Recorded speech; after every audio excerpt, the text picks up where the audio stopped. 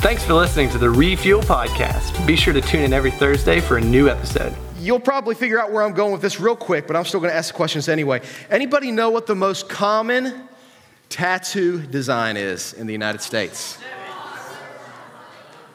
I didn't understand any of that. It was just like a jumbled, a what? A 7? No. What do you think the most common architectural feature is in the United States?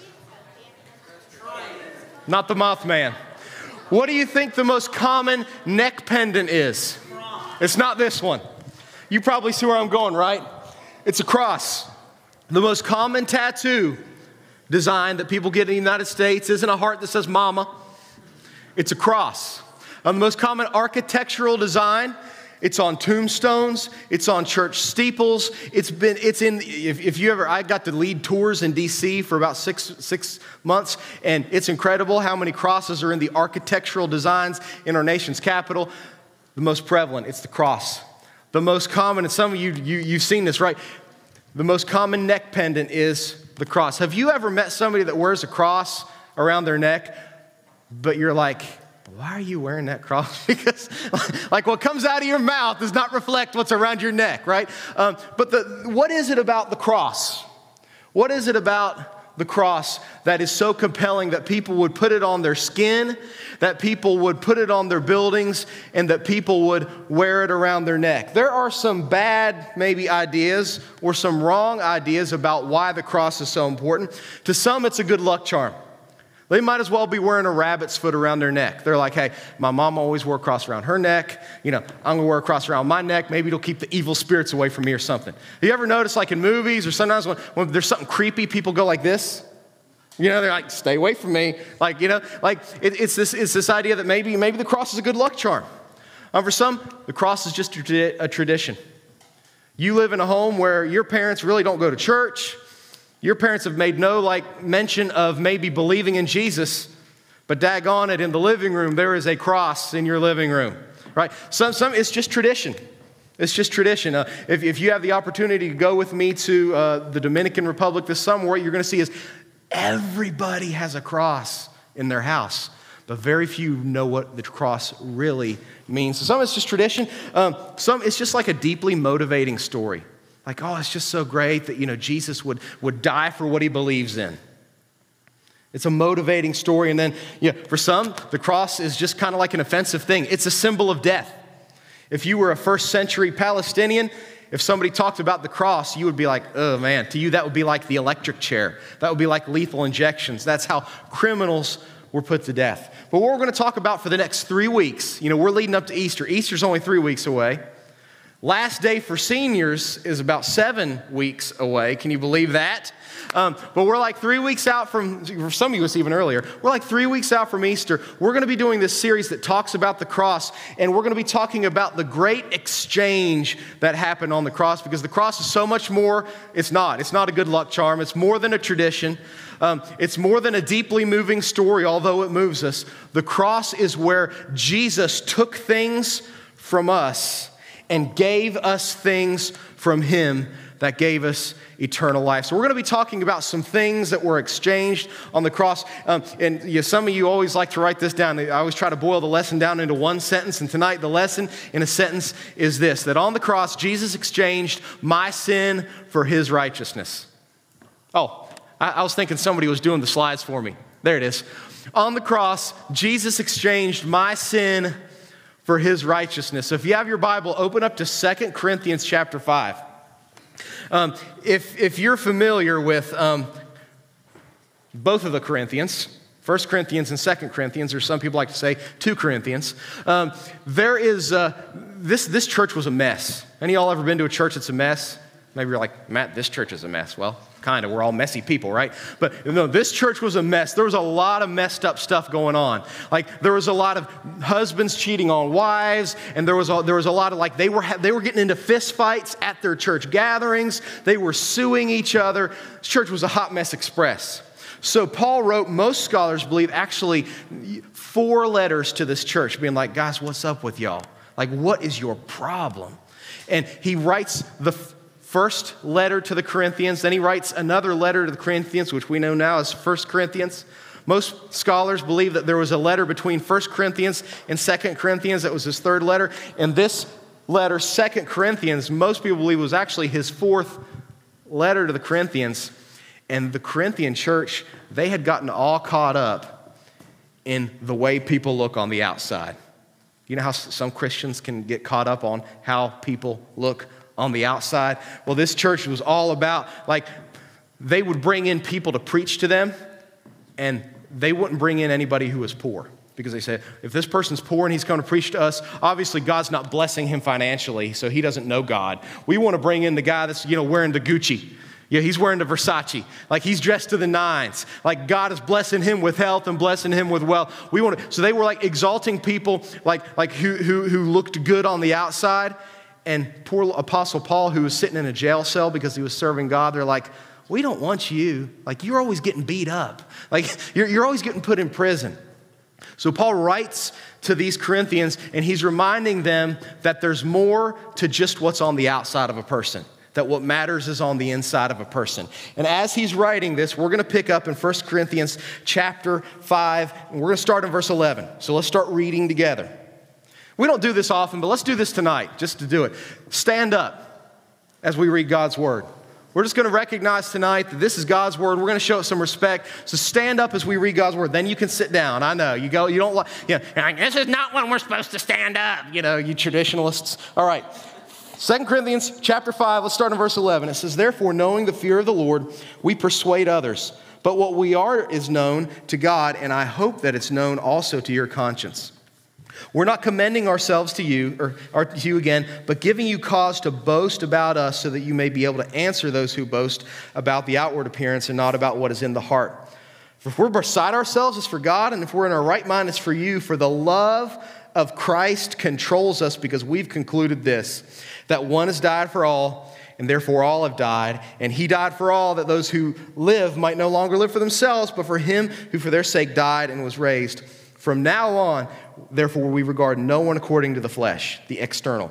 Even though we once regarded Christ according to the flesh, we regard him thus no longer. This is where it gets really good. Therefore, if anyone is in Christ, he's a new creation. The old has passed away, and behold, the new has come. And all this is from God, who through Christ reconciled us to himself and gave us the ministry of reconciliation. That is, in Christ, God was reconciling the world to him, not counting their trespasses against them, and entrusting to us the message of reconciliation. Therefore, we're ambassadors for Christ, God making us appeal through us. We implore you on behalf of Christ, be reconciled to God. Here's where it all boils down to this final verse. For our sake, he made him to be sin, who knew no sin, so that in him we might become the righteousness of God. So you guys can have a seat. Before we move forward, let's pray together that God blesses the reading of his word and that God blesses us as we talk about it. So let's pray. God, I pray that as we go into this time of thinking about what you just spoke to us through your word, as we take your word and use it as a mirror to compare our lives to your truth, God, that you will do a supernatural Holy Spirit work in our hearts tonight. In Jesus' name, amen. So as we're talking about this great exchange, how God exchanged our sin for the righteousness of Jesus. And that may not make sense to you. You may be like, what is righteousness? I've never heard that word before, or I've heard it all my life, but I've never had it explained. Hang on, we're going to explain it here soon. Okay, but there are a few observations we want to make from what we were reading here. And I'm just going to kind of go through 1, 2, 3, okay, 3 observations. The first is that being a Christian is more than a vibe. Hey, you knew I had to talk about this, right? You knew, like this happened, and every youth pastor in America is like, this is happening on Wednesday. So here's the thing. This is what is so intriguing to me, okay, about this deal, that I never watched this stupid show. Like, I literally don't care about these people. Maybe you do, but I don't care about these people. But it was interesting to me when I saw the replay. But here's what's so interesting to me. You have the most beautiful people on the face of the earth, wearing the most expensive clothes on the face of the earth.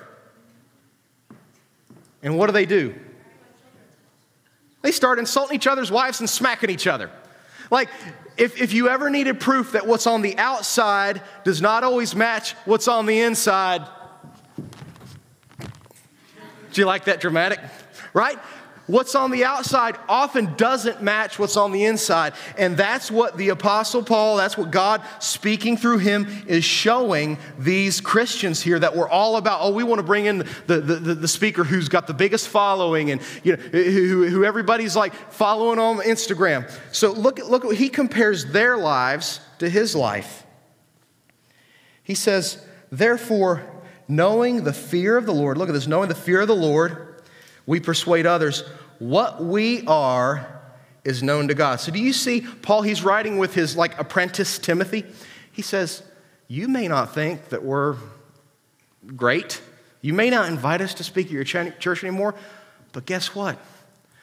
That's not our big concern. Our big concern is how we're known to God, because God sees right through, doesn't he? If you keep reading, you realize they have a purpose. Their purpose is to persuade others. They're going telling people about Jesus. They're controlled by God's love. It says the love of Christ controls us. Some versions, instead of controls, it says constrains or compels us. They're serving God. They're not serving people to get praise. They're just not. But it's a reminder here.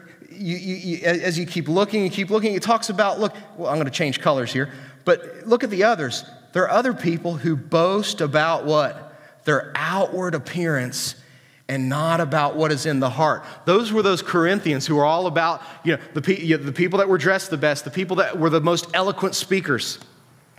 And then look down here. He puts them on blast, reminding them that they did the same thing to Jesus and they totally messed it up, right? It says, we regard no one according to the flesh. The flesh just means the outward appearance.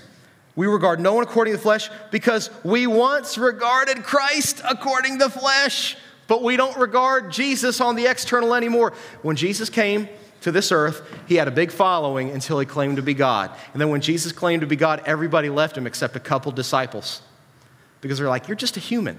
You're from Galilee, like Rednecksville, Palestine. Like, you're not God. They regarded Jesus according to the outside.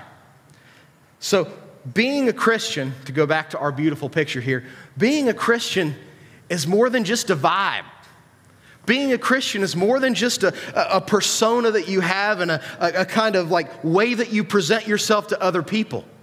Being a Christian is more than a vibe.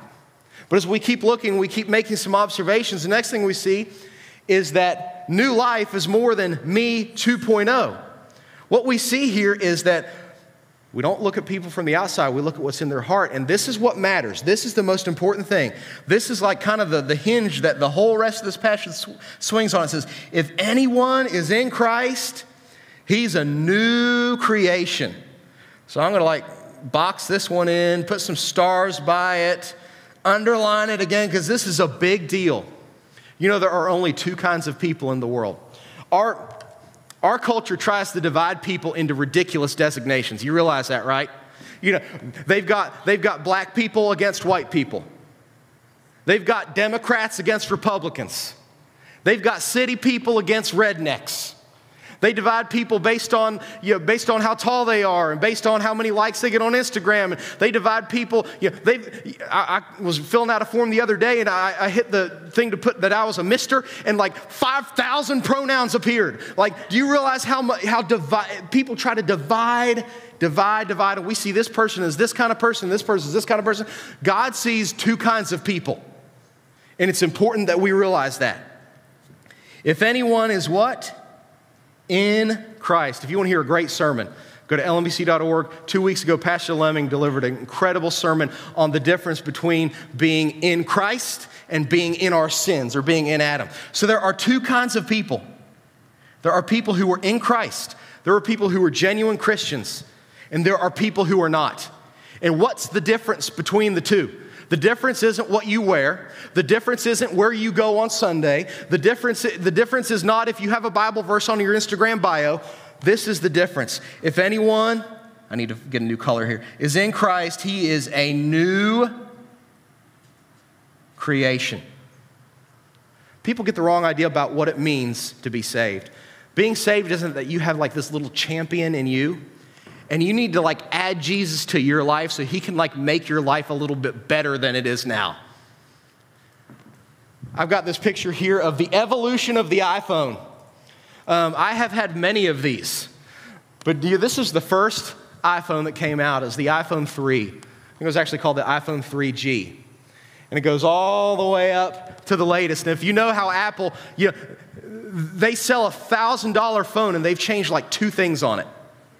You notice that? Like you get on the phone, it does almost the exact same thing, only it takes better pictures. When you get a new phone, it's a little faster, battery lasts a little longer, right? We get this idea that maybe if we add Jesus to our life, it'll take us from this to this. It'll give us some more features. Our battery will last longer. We'll feel better about ourselves. We'll look better. But if you look at this word, new creation, other versions translate this word as a new creature. You ever met somebody that looks more like a creature? You're like, you're a creature. It means a new kind of thing. It means in a totally different kind of a category. So going back to our little picture of the iPhones, new life is more than you 2.0. It's more than Brody 2.0. It's more than Josh 2.0. It's more than Ellie 2.0. It's that God creates an entirely new life, an eternal life that is yours because you're in Jesus. Being saved doesn't mean you just get a little bit better to be a little bit more acceptable to God. Being saved, being in Christ, means that there was no way you would ever be able to achieve eternal life on your own. So God had to take your life, bury your life, and raise you with Christ to make you a new creation. So we've learned 2 things, right? The first is that being a Christian is more than a vibe. It's not just on the outside. And that new life, the new life Jesus gives is more than just me 2.0. But here's the final point. You're saying, Matt, you're really flying through this. It's because I want to spend a little more time on this final point. How do you get this new life? There's only one way to this new life. Let's go back to our passages here. Let me find a new little thing to load in my toothpaste tube here. We saw the new creation, right? That's what we want. We want to have eternal life. Well, how do you get? It says all this. What is this talking about? This is talking about the new creation. Where do we get it? Can I go to Best Buy and get it? Can I order it online and have it shipped to my house through Amazon Prime? All this is from God, who through Christ reconciled us to God. Well, how did he do that? Look down here. It says, for our sake, he made him who knew no sin to be sin, so that in him we might be the righteousness of God. What happened here, see if I can change colors again. What happened here is that Jesus took our sin. I'm going to draw you. This is like 4 weeks of my stick figures. Consider yourselves blessed. You can say, I went to church tonight and I left blessed because I got to watch Matt draw another stick figure. That's you. You're looking pretty good tonight, by the way. But here's the problem. The Bible says, right, that we all have a sin problem, right? And that Jesus took our sin. Well, what does it mean that Jesus took our sin? What is sin? Well, we can read through the Bible. The Bible talks a lot about what sin is. Sin is breaking God's law. You can read through the Old Testament and you can read through the New Testament, and God has revealed to us what is right and what is wrong. And we very consistently do what is wrong. So it has to do with breaking God's law. Sin, though, also is an attack on God's character. It's saying that I'm more important and I'm in charge of my life. I'm going to let God do his thing and I'm going to do my thing. And then finally, sin, literally, if you look it up, the word sin here, it's the word amartio, which means, we got some archers, don't we? Who here does archery? I thought we had some archers, yeah. It means, yeah, that's right. It means an archer missing the mark. Missing the mark of perfection. We may not sin as much as other people we know. We may have a little bit better attitude toward God than other people we know, but the point is we have missed God's mark of perfection. He's holy, He's perfect, and we are not. So in our sin, we missed God's mark of perfection. You say, Matt, I understand there's some bad people in the world, like Hitler, Putin, right? Those kind of people. We understand that they're bad, but what about me? Did you know that Romans chapter 5 talks about how we are all sinners from birth? We all inherited sin. We were born with sin. Think about it. You probably don't remember the first lie you told, but you know you told one, right? Did your mom and dad have to sit you down and say, now listen, Carter, we want to teach you how to lie. It's time. You're old enough now to learn how to deceive us. I don't think they ever sat Carter down. I don't know why I'm picking on Carter. I'm sorry. Nobody had to sit you down and teach you how to lie to your parents, did they? It just happened. How many of y'all got brothers and sisters? How many of y'all have been unkind toward your brother or sister? If you don't raise your hand, you're a liar and you're a sinner, right? Did anybody have to teach you? Did anybody have to teach you how to just pick up a tree and whack your brother? No. It just came what? Naturally. We're born with a sin nature. But not only that, when it talks about how God took our sin, Jesus took our sin, there are sins of omission. You know what I mean when I say sins of omission? The Gospel of John, Jesus says, to the one who knows to do good and doesn't do it, that is sin. So that time you were walking downtown Huntington and Grandma Fanny was sitting there in her walker trying to get across the street and she had all the bags that she could get across. And you're like, I should probably help Grandma Fanny get across the street, but nah. That's a sin. To him who knows to do right and doesn't do it, to him it's sin. So there's sins of omission. You know that sin also, the Bible talks about, Romans chapter 6, how it enslaves us. How sin enslaves us. There are people who are caught up in addicting sins. There's an entire generation. There are multiple generations now that are enslaved to the addiction of pornography. There's an entire generation of my generation that has been enslaved to addiction to opioids. Sin is not just something you do and then you say, I can stop it whenever I want. There is an addictive and enslaving element of sin. Sin deserves death. Romans 6:23 tells us the payment, the wages of sin is death. And then finally, Romans chapter 5 tells us that our sin makes us, by definition, enemies of God. So it's easy to sometimes just kind of read through this and look at this, that God made him to be sin who knew no sin. Oh, yeah, Jesus died for that one time I, took answers from my friend for a test that the teachers knew we were cheating on anyway. Yeah, okay. No, sin is so much more than that. Jesus took our sin and he took it on the cross. So, question is, why Jesus? Why did Jesus have to die for our sins? Couldn't I die for Josh's sin? Josh's like, no. Why Jesus? Why? It didn't mean for my voice to crack. Why Jesus? Why Jesus? Well, there's some reasons. The first is that Jesus was God. Jesus was not just an ordinary human. Jesus was God in a bod. John chapter 1 says the Word became flesh and made his dwelling among us.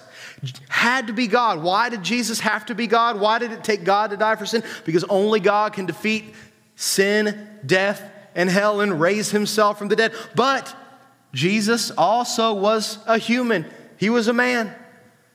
John chapter 1, God in a bod. Why did it have to be a human?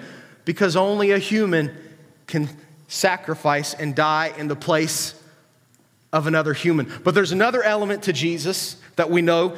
It's that he was sinless. Could also say he was holy. You could also say that he was, I get nervous when I write in front of people, that he was perfect. Jesus passed the test. You can read about it in Matthew 4. You can read about it throughout his whole life. He was tempted, yet did not sin.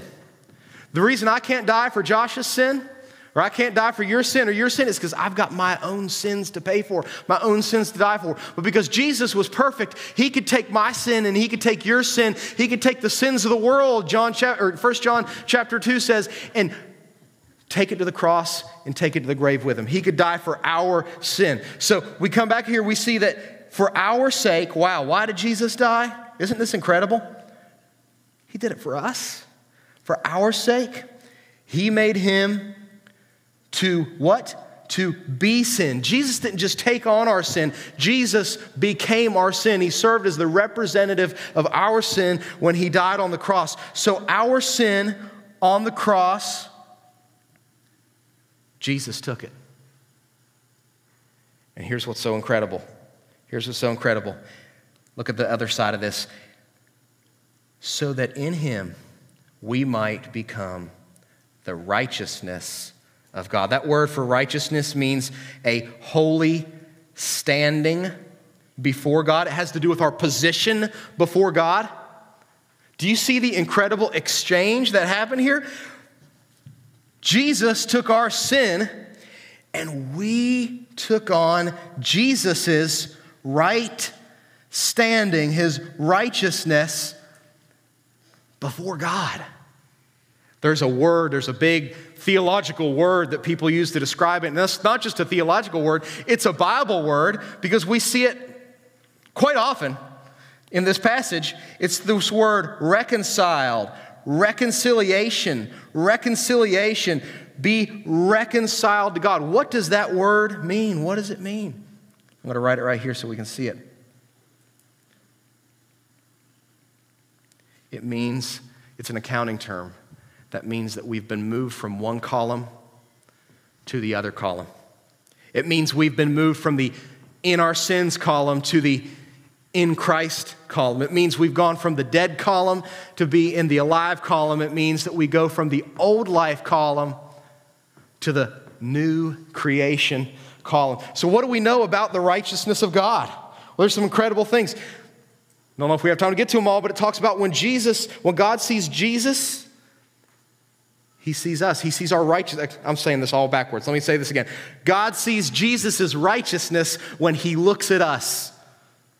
People who have put their faith in Jesus, God sees Jesus' righteousness. We've been given a new nature, a divine nature. 2 Peter chapter 1, it says that with Jesus now we've become partakers in the divine nature. We've been given a new nature.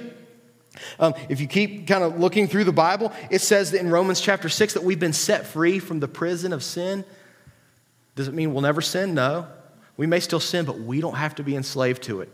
There is victory over sin, even sin like pornography, like drug addiction, by being a new creation in Jesus. It says we're saved to everlasting life. You've probably heard of that, John 3:16, right?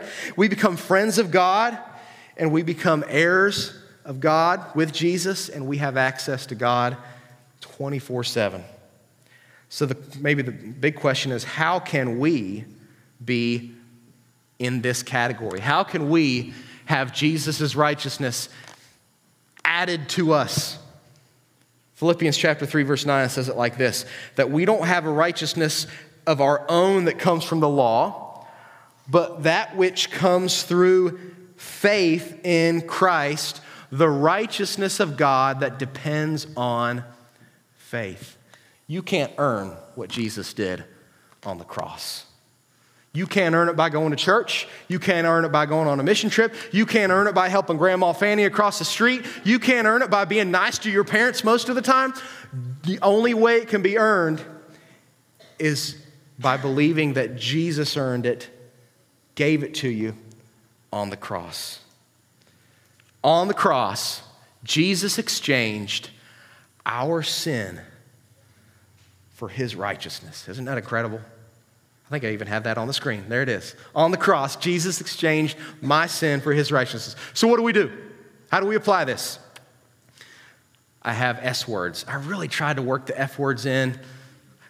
I'm supposed to preach at church on Sunday, and I've got F words, and I don't know how that's going to go over with the old people. We'll see. So I got 3 S words for you to consider in light of this, in light of us being reconciled to God, in light of the exchange that happened. Jesus took our sin, we became his righteousness. The first is saved. Have you been reconciled to God? Or is your approach to Christianity more like a dressed up Will Smith at the Oscars? Looks the part, but on the inside, there's stuff going on. Has there been a time in your life where you've turned from your sin and held on to Jesus? It's not a magic prayer that you pray. It's not like a particular thing that you can do. You can't earn it. You can't earn it by being baptized. You can't earn it by going to church. There's only one way for that righteousness of God to be credited to you, and it's by believing in Jesus. It's through faith. So the question for you, have you been reconciled to God? Do you know that you are a new creation? The next S word is the word see. I want you to just look at this one more time, this verse. Therefore, if anyone, it's in the green, if anyone is in Christ, he is a new creation. There are going to be days, Christians, I don't know if everybody here is a Christian, is a new creation, but if you put your faith in Jesus, there are still going to be days you wake up and you look in the mirror and it does not look like a new creation.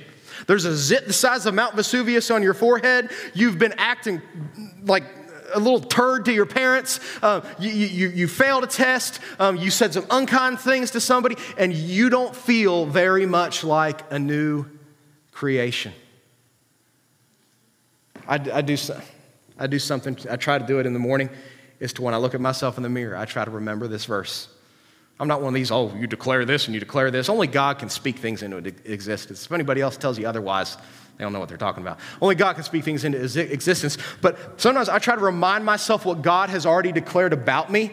And God has said to you, Christian, that you are a new creation in Him.